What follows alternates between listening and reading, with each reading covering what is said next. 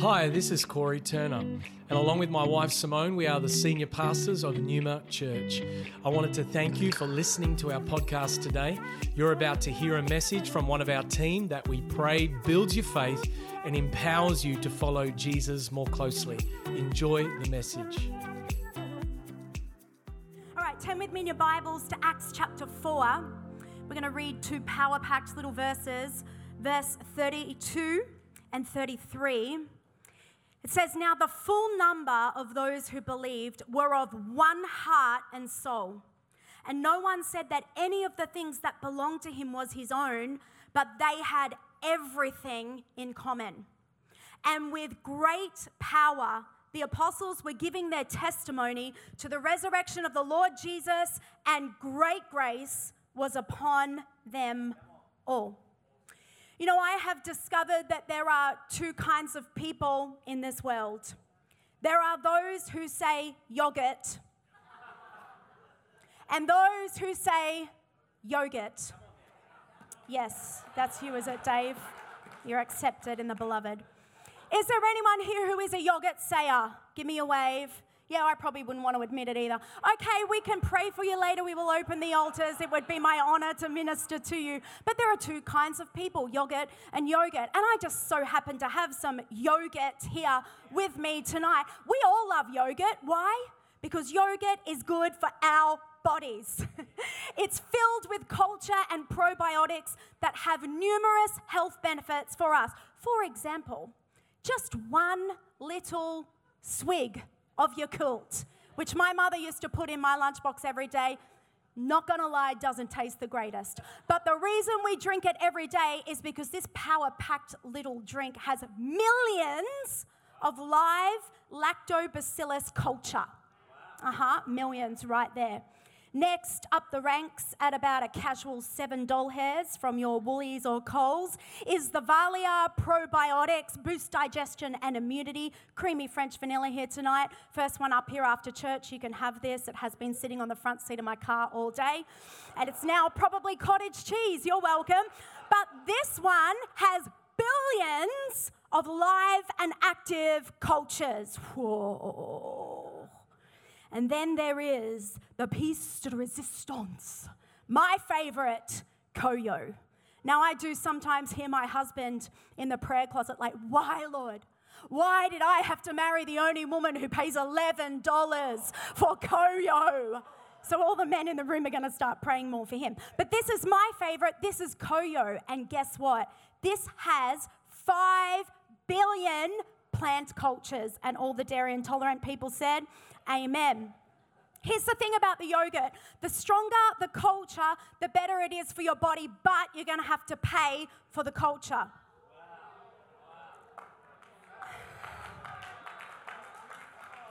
Now, you and I, the Apostle Paul tells us, are the body of Christ. And in the same way, the stronger the culture, the better it's going to be for our church body and the fulfillment of the mission that Jesus has given us. Interestingly, if I opened one of these yogurts and took a big, healthy spoonful, you wouldn't be able to show me where the culture is. It's within the yogurt. This is because culture is mostly made up of intangibles. It's all around us, but it's hard to put our finger on exactly what it is that makes a good culture. What is culture? Well, culture is the collective ideas, the customs, and the beliefs that shape group behavior. Another way of putting that is culture is the lens or the worldview through which we view our life. The awesome thing is we change our lens, we can actually change the trajectory of our lives.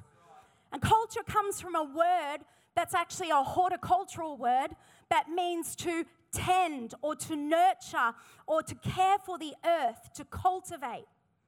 And a good gardener or a farmer knows how to work the soil, prepare the soil, provide nutrients to the soil, and also knows how to remove anything from the soil that could inhibit the growth of the seed. And the same thing has to be done in my life and in your life for God to grow good culture so that we can bear fruit. Now, part of the cost of having strong and healthy culture is that we have to be really proactive about removing and identifying anything toxic in our culture. Anything within the soil that might spoil the seed from producing fruit. Now, maybe you're sitting here today and going, toxic, what are you talking about?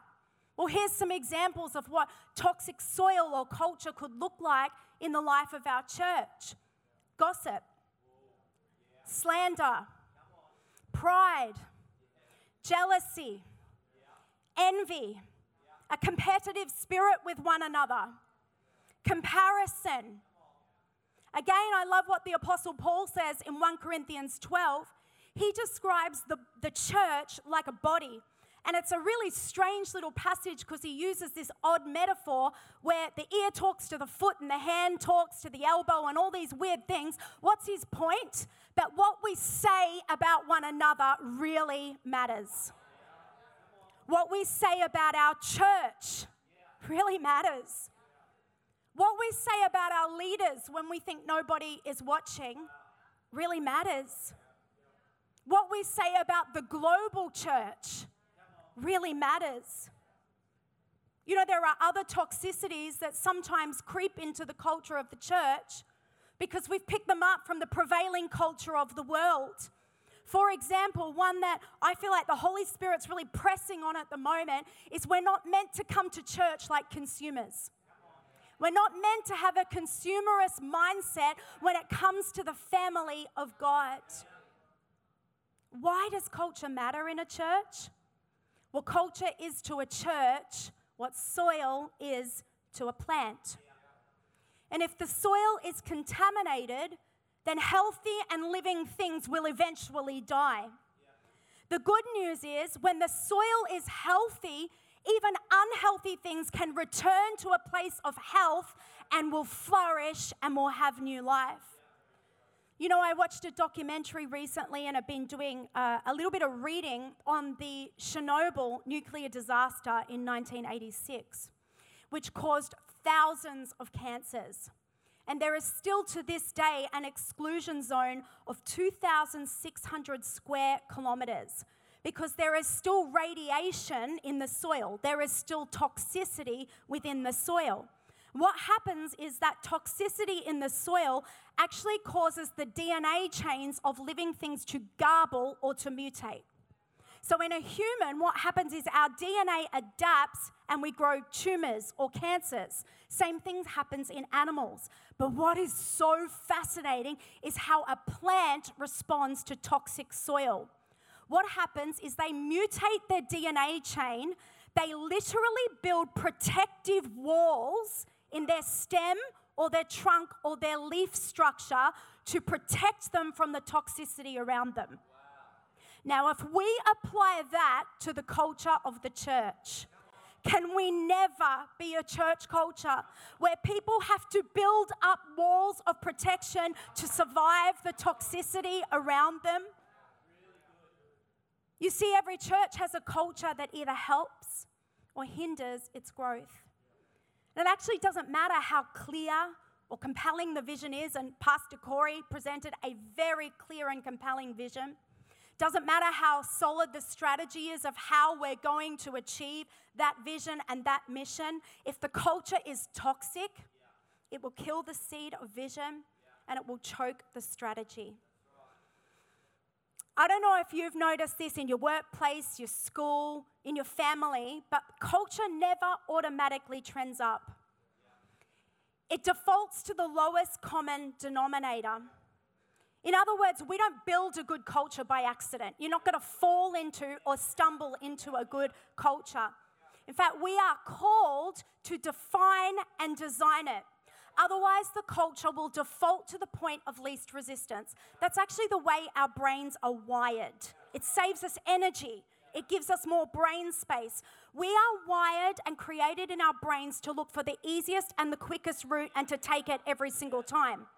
But good culture isn't necessarily built on the easiest and the quickest route.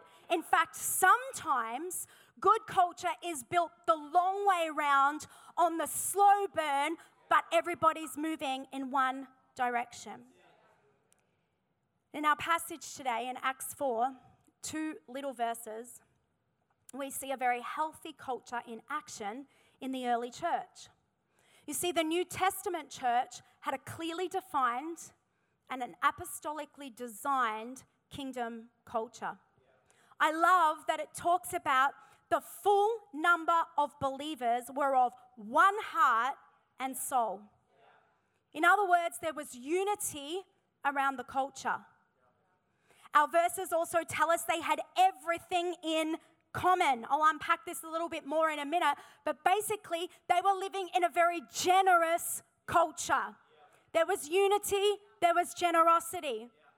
Verse 33 talks about there was great power in the apostles' testimony. This speaks of a supernatural culture. And we also read that great grace was upon them all. Their culture was marked by God's favor. So here we see unity, we see generosity, we see a supernatural culture with signs and wonders, and we see a culture marked by God's favor. Now, I want to take a moment here, and I want to make a few observations about the culture of the time, the culture of the world in the time that Luke wrote this passage, because the kingdom culture that was evident in the early church was actually really, really radical in the context of the society. You see, when it comes to the unity around culture, one of the most influential philosophers at the time was Aristotle. And most other philosophers kind of riffed off his work, and they kind of dominated culture. He dominated cultural thought at the time. And he said this, and then lots of other historians and philosophers quoted him. He said that friendship is one soul dwelling in two bodies. So to the Greeks and the Romans, there was this prevailing cultural thought that as Christians we don't believe, but it was the world's culture at the time, that friendship is one soul in two bodies. In other words, when Luke writes that the New Testament church was of one heart and one soul, the New Testament church was achieving what the Greek philosophers could not. They were achieving, through the work of Jesus Christ, what the world's culture saw as an ideal but could not reach or attain. When we talk about the generosity and culture, the Greeks also had what they called the Golden Age. And what the Golden Age would look like when they philosophized about it was that instead of owning all their own stuff, everything would be in common, and there'd be like this group ownership. Well, guess who achieved the Golden Age?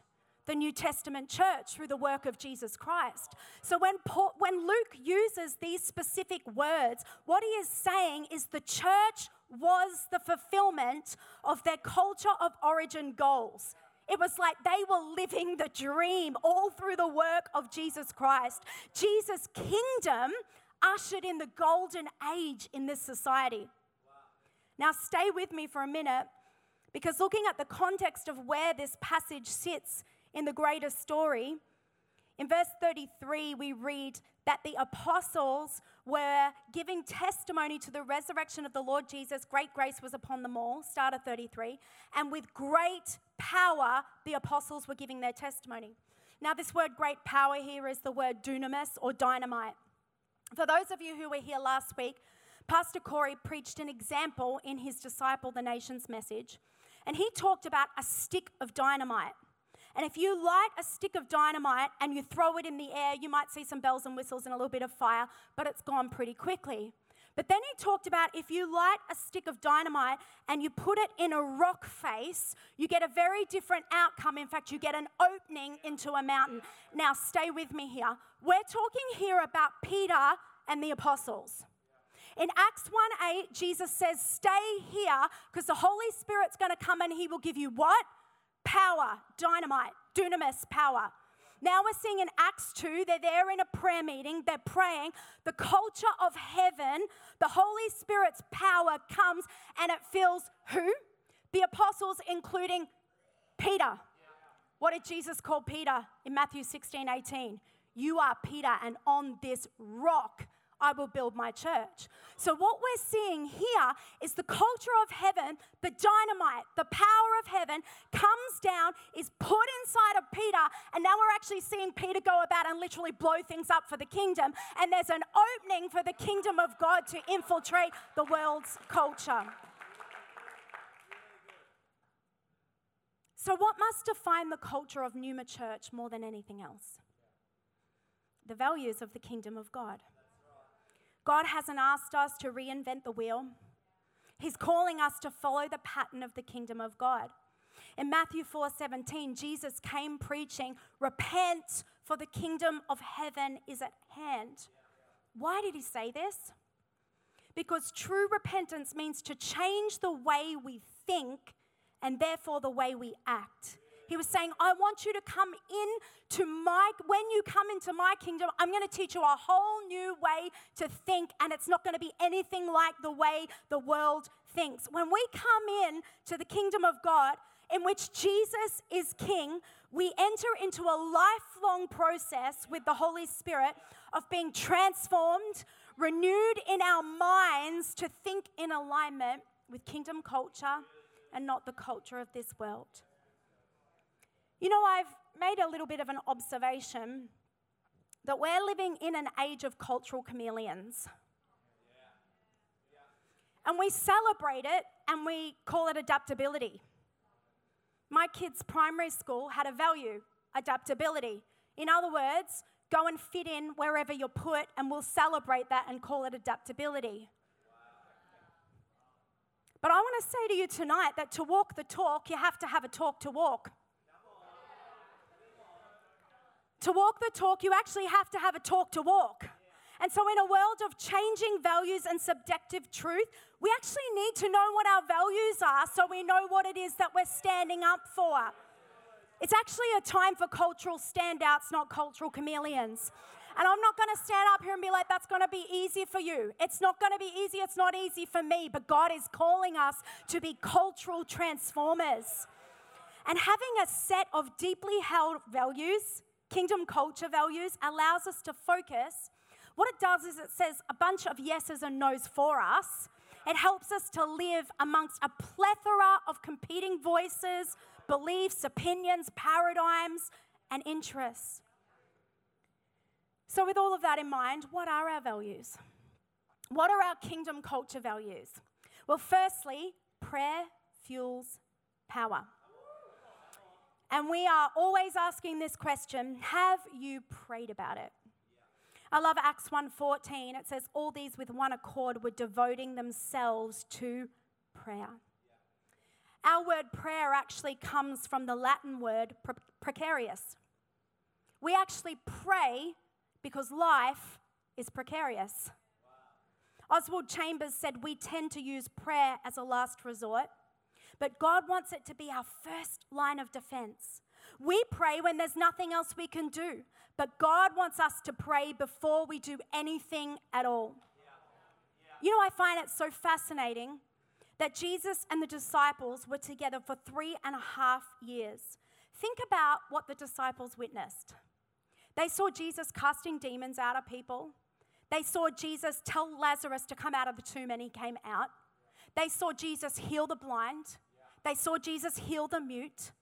They saw Jesus do incredible things. They saw him at the well with that woman, prophesying and evangelizing. They were there when he preached his kingdom culture message, his Sermon on the Mount. They were there for all of it. Did they come to Jesus and say, can you teach me to heal? Can you teach me to preach? Can you teach me how to prophesy? What's interesting to me is that these are the questions we ask in church of our leaders. And it's not that those questions are wrong, it's that there's a greater question, and it's the question the disciples asked. They said, Jesus, can you teach us how to pray? Why was it that that's the question they asked Jesus? Because they understood that prayer is the well from which all of life flows. And without prayer, there is no flow. This is why we pray before every service. It's why we have prayer power. It's why we have prayer and healing. It's why you pray at Life Group. It's why we open the altars during worship. It's why we don't have a separate prayer team, but everybody in leadership in the life of this church is equipped and knows how to minister to others in prayer. I had some friends in Brisbane last year who their church wasn't able to put together online church during COVID. And so they were joining our church, and they're from a quite conservative movement. And their one piece of feedback was, I could not believe how much you pray in your services. I was like, yeah, we do, because prayer fuels power. You guys should try it sometime. The second one is God's word is our foundation. And we're always asking, what does God's word say about that? I love what social researcher Brené Brown said. Daring people who live into their values are never silent about hard things. If you've ever read this book, you'll notice it's not silent about hard things. And we actually can't say that we love Jesus and not love his word. Because the Bible is Jesus in print. And when it comes to spiritual formation and transformation, the Bible is our foundation. You know, if you said to me, Stacey, what did you eat for breakfast on the 25th of January 2022? I couldn't tell you, but the reason I can stand here with energy tonight is because I did eat breakfast on the 26th of January 2022. Word life is the same.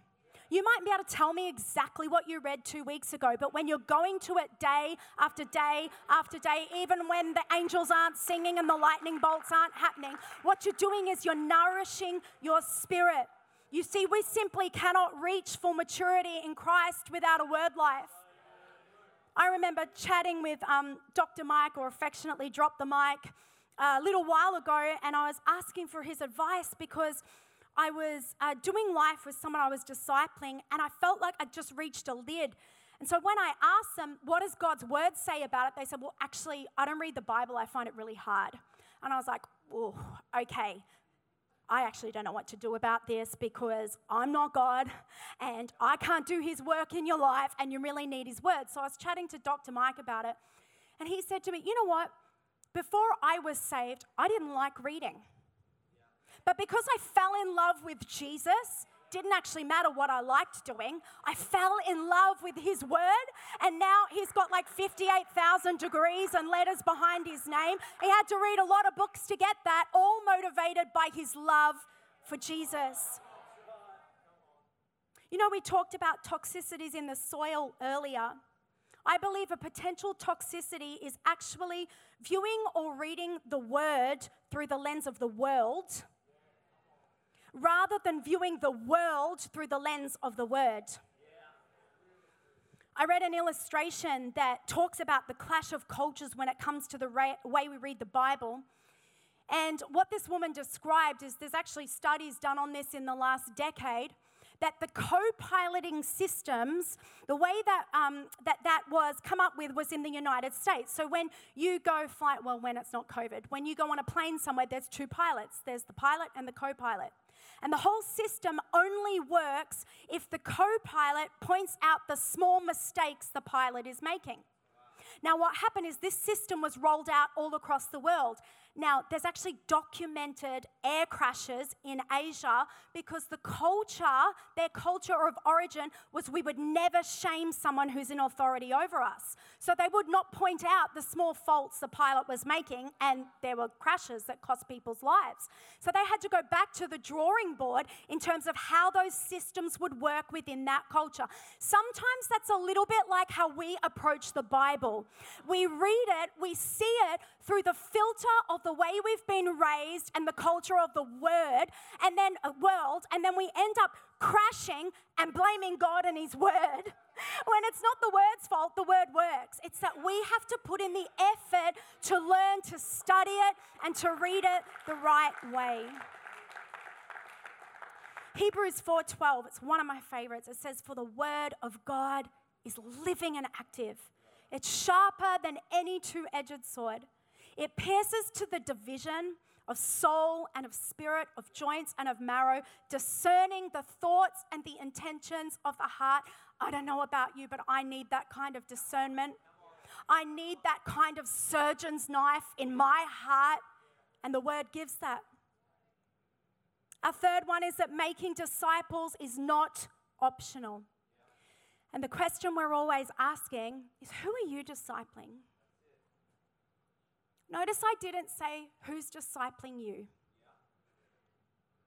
I said, who are you discipling? We want to build a culture where we are discipling others. I love what Bill Johnson said. If I have a power encounter with God, which we are required to pursue, then I am equipped to give that away to others. This is the ministry of Jesus. Use the power and authority of God to carry on the ministry of Jesus in the way that Jesus did it. He makes it sound so simple, doesn't he? But this is what the Great Commission is. Being filled with the power and boldness through the Holy Spirit to complete the mission Jesus gave us. You know, just this past Monday was my Sabbath, and I was actually praying for the people in my life group. And I was just praying that God would give me wisdom to know how to disciple them and how to love them and to just give me his heart for them. Help me to see them the way you see them. And immediately I went into this vision. And in this vision, I was sitting at a banquet table that I often go to with Jesus, as you do, right? And I'm sitting at one end and he's sitting at the other end. But we weren't where we normally are. We were in this massive, big hothouse. And there was all these beautiful plants around us. And as I began to talk to him about the people in my life group by name, Lord, give me wisdom for this person. Show me how you see this person. The hothouse filled with butterflies, as far as my eye could see, in colors I can't even describe. Some big, some small, every single one absolutely glorious, every single one so individually painted by the finger of God. And he said to me, transformation is going to surround you this year, Stacey, as this church prioritizes this new discipleship model. You watch what I will do. You watch them come alive in full high definition color, and you watch them soar, and you watch them fly. This is why we are prioritizing what you'll hear a lot about this year. Our Sunday coming together in the corporate gathering, and then our Wednesday discipleship rhythm. Fourth, miracles are normal. The confronting question is the supernatural part of my daily experience. Troy Good says, when you get close to God's face, the things that are found only in heaven start appearing on the earth. Growing up, I grew up in a cessationist church, which means basically they don't believe in prophets. And they don't believe in signs and wonders. My parents are so proud. The problem was, I had a Bible. And right from a young age, as soon as I could read, I'm reading it, I'm like, hang on a second. This doesn't line up with my experience of church. And so I have had a hunger for miracles and the supernatural, and to never settle for living in anything less than the fullness of Christ. Do you know that you can live in the fullness of the redeemed personality of how Christ has made you in the beautiful tapestry of the family of God? You can enjoy the fullness of what is on the menu in the Word of God, and that's actually what church looks like.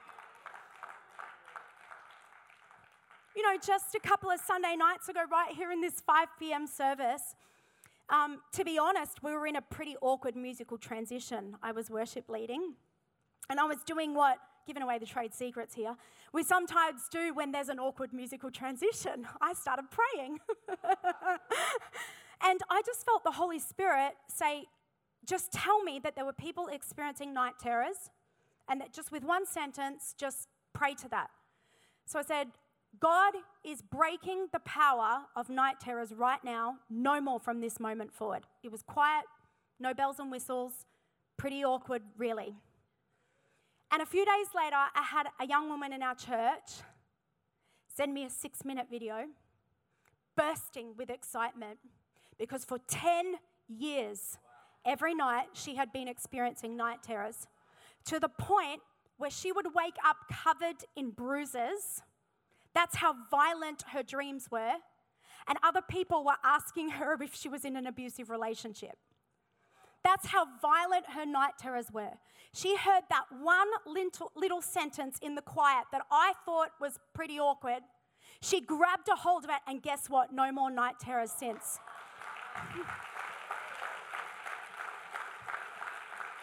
It doesn't have to be big. It doesn't have to be loud. It doesn't have to be huge with bombs going off and unicorns flying around the room. It can be a tiny little thing at the prompting of the Holy Spirit, because miracles are completely normal and they don't have a box that they have to fit in.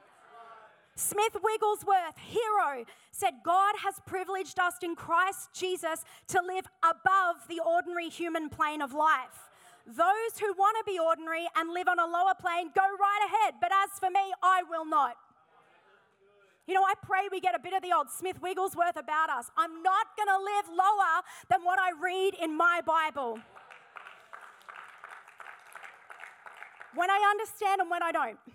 When I get the answers I want and when I don't.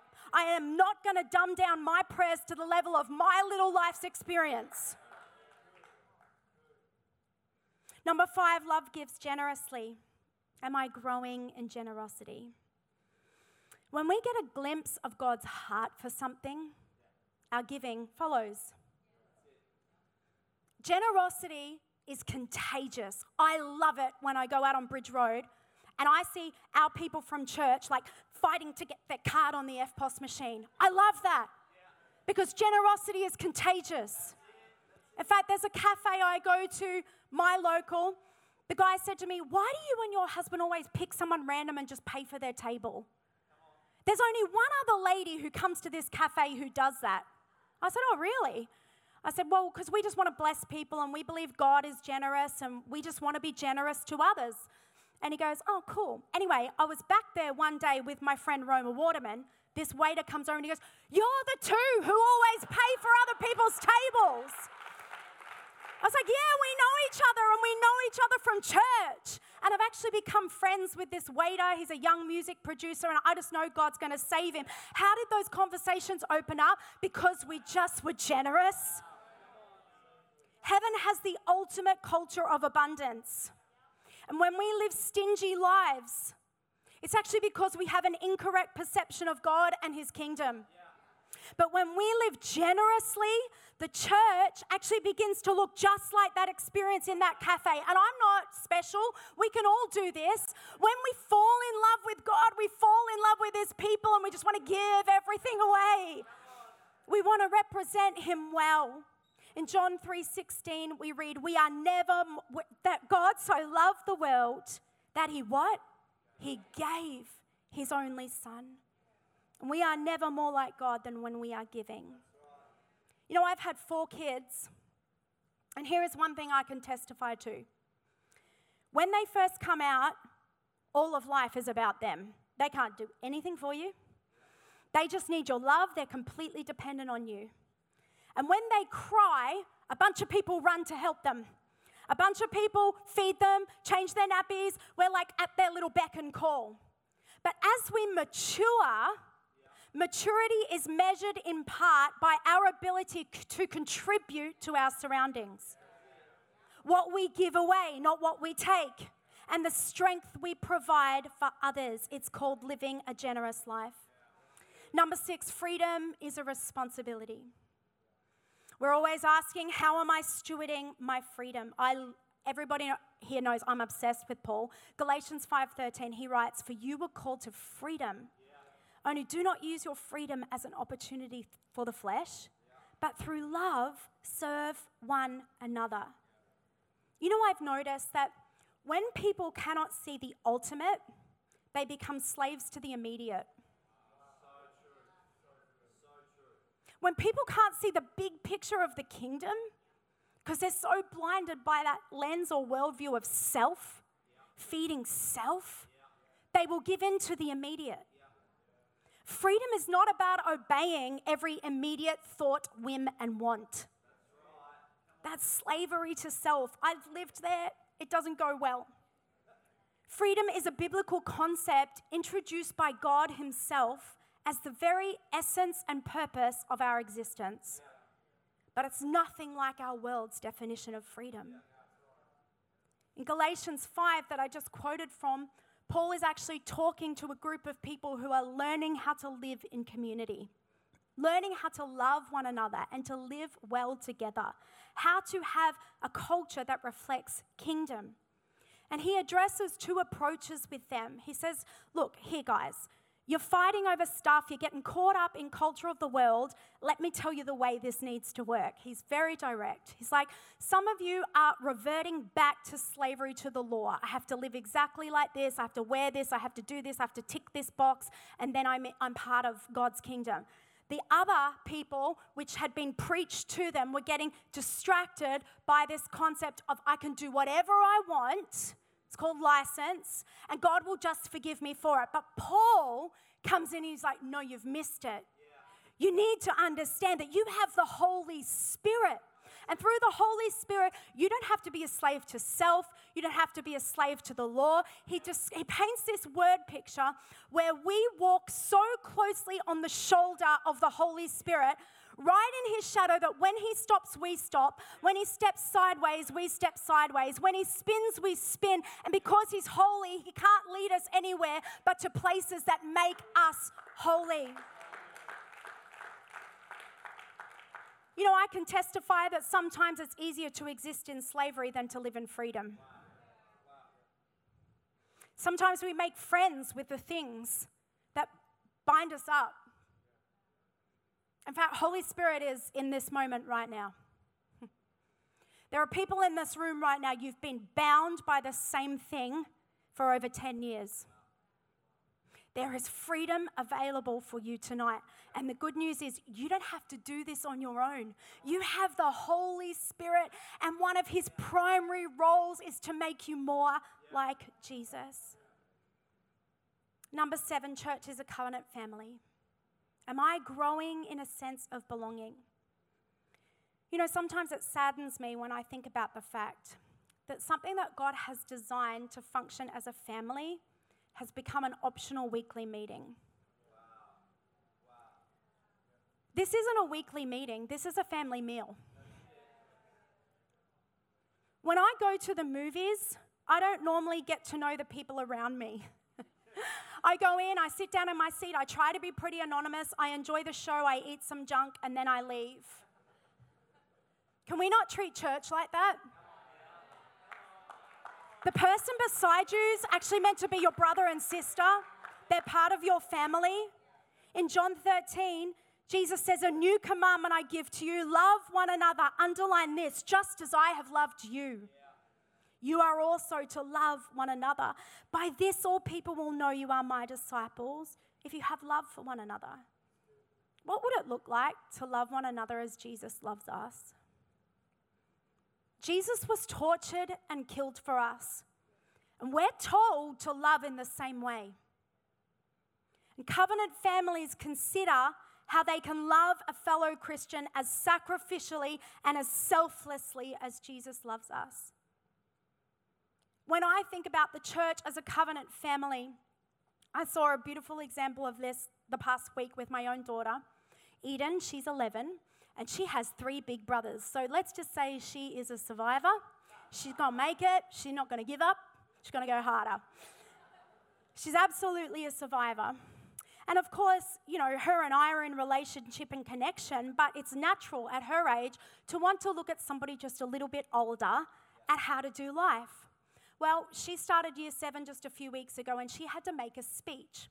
And in her speech, she had to cover 3 things: a highlight, a hardship, and a hero. Her highlight was pretty amazing. She went to Fun Fields. Her hardship was changing schools and making new friends. Her hero was a young woman from this church, just 7 years older than her, who she calls her best friend. And in her speech, she said, she's my hero because she loves God and she loves people. And she always has time for me. Now, in the natural, she mightn't have a big sister in our immediate family, but here in the family of God, she's got a plethora of big sisters to look up to. In Psalm 68:6, God settles the solitary in a home. Notice it says a home, not a hotel. This is a home. It's not a movie theater. It's not a hotel. It's not a once-in-a-week meeting place. This is a home, and you are welcome here. Here's the thing. When we're intentional about healthy culture, when the culture changes, everything else changes. In fact, the whole future can look different. There's a church in America that has so absorbed this revelation of healthy kingdom culture that I was speaking to someone this week whose son's there. They were telling me you can't go to a cafe or a mechanic or a shop in that town without seeing a student who's laying hands and praying for somebody because they understand kingdom culture. You can't go to that city 10 years ago and now and not notice that it's literally cleaner because the people have such a revelation of blessing their city. They just go and clean stuff. They clean the graffiti off things. They clean the streets. They do prayer walks around the city every day. In fact, emergency services they're allowed to listen to the radio that the emergency services are on, and when there are serious illnesses and accidents that people are called to, they get together and they pray for sick people. When people go missing, they call their prophetic team and say, got any clues? Heard anything from God? This is a church living out kingdom culture that's changing the city they live in. And here's what their senior pastor says. For some, the only Bible they will ever read will be the well-lived life of a child of God. Let's make sure that what they read in us represents Him well. Can you see the day when our hearts and our church is so full of kingdom culture that Bridge Road looks completely different? That Melbourne looks completely different? That Perth looks different? That Bangkok and San Francisco look completely different? I can see the day. So God, we come before you right now and we offer our lives afresh to you. Lord, you see the world we live in. You see how strong and invasive the culture of the world is. Lord, we want to live your way, but we need your help. We believe in these kingdom culture values. We believe that what you've told us in your word is possible. We want to live this way. So I am praying that the power of the Holy Spirit would fill this room right now, would grip every heart, would give a download of vision of what this could look like in their personal life, in their family, in this church, and in this city. Thank you for joining us for this message today. We don't assume that every person listening has a personal relationship with Jesus Christ. And so today, we invite you to begin following Jesus as your Lord and Savior. The Bible teaches that every one of us has been created for a relationship with God. Sin has separated us from that relationship, but God loved us so much that He gave us His one and only Son, Jesus Christ. Jesus lived, died, and rose again, conquering sin, Satan, and death itself. If we believe in our hearts that God has raised Jesus from the dead, and we confess with our mouth that Jesus is Lord, we will be saved. So if you are ready to pray in faith, turning away from your sin and believing in Jesus for your salvation, please pray this prayer. Dear Jesus, I believe that you are the Son of God, and I ask you to forgive me and cleanse my heart from all of my sin. I receive by faith the free gift of eternal life, and I ask that you would fill me with the Holy Spirit. I thank you that I am born again as a child of God and that you have made me a new creation in Christ Jesus. In Jesus' name I pray, amen. If you have prayed that prayer for the first time, we would love to know and help connect you to a local church in your area. You can contact us on our website, numa.church. Thank you for listening.